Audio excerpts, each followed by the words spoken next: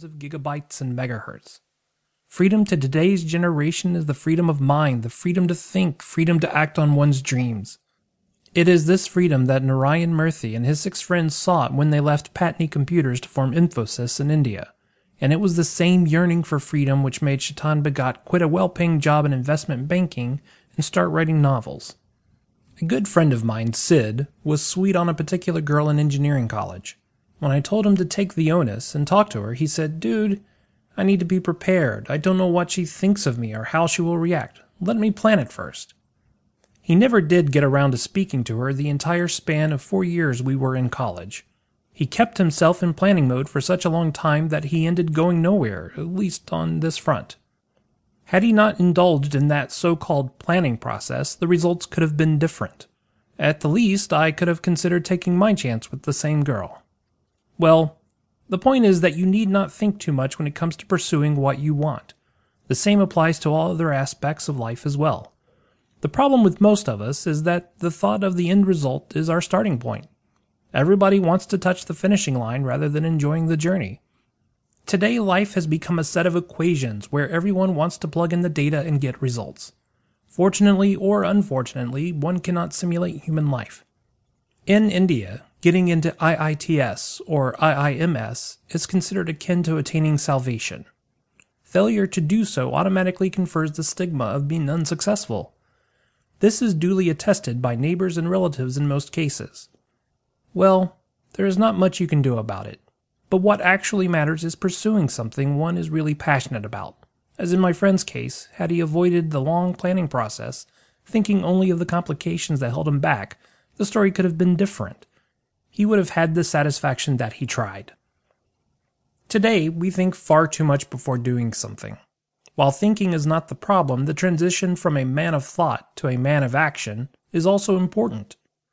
But if you spend a lot of time planning, when will you execute? When I thought of starting my own company, it was perceived as disastrous by my family. My parents did not wish me to get into entrepreneurship. They would have been happy if I had continued working in Hewlett-Packard as a software engineer. I understood their concerns because everyone wants to play it safe and simple, especially if one belongs to the working middle class who rate stability and security above all things. When I started my first consulting firm, many people automatically assumed I would not be able to deliver what the market demanded. When I got some work, there was a sense of relief, but even then my parents were not convinced. Well, my own example is not enough to generalize this, but there are great success stories too. But we are the mango people, the common man, the Aam Janta. So the question inevitably arises, how can we pursue our dreams? Is it equally possible to choose a job we are good at and enjoy as well? The point is, there will always be frictions in life. If there are no hurdles to face, we are probably moving in the wrong direction. Many people believe and say that one needs to be talented and God-gifted if one really wants to make it big. I always refer to a speech made by Harsha Bogle, a cricket commentator, in which he mentioned 2 things, talent and attitude. When Sachin Tendulkar and Vinod Kambli started playing cricket, it was the general opinion that Kambli was the more talented. Today we know about both players. What kept Sachin on top was, and is, his attitude. He loves cricket with a passion and enjoys playing for India. He probably did not start out thinking he would need to be the best batsman in the world, but he enjoyed playing the game and worked hard to achieve all that he has. Along with talent, attitude is equally important. That is so in general. Talent can be developed through hard work, practice, and time, but attitude is something that helps you retain that talent in the long run. The moment we dream about anything and start taking conscious steps toward chasing our dreams, we are on the right path.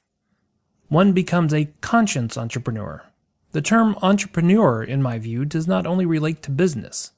For example, the moment you decide you want to become a star like Hrithik Roshan and Aishwarya Rai and start taking conscious steps towards attaining your goal, you become an entrepreneur. Again, this is applicable to all fields. My college friend Venkat wanted to do something different in life, and he decided to take up a career far removed from the conventional in the film industry, Bollywood. Many people thought he urgently needed psychiatric treatment. Come on, dude. All of a sudden you want to get into films?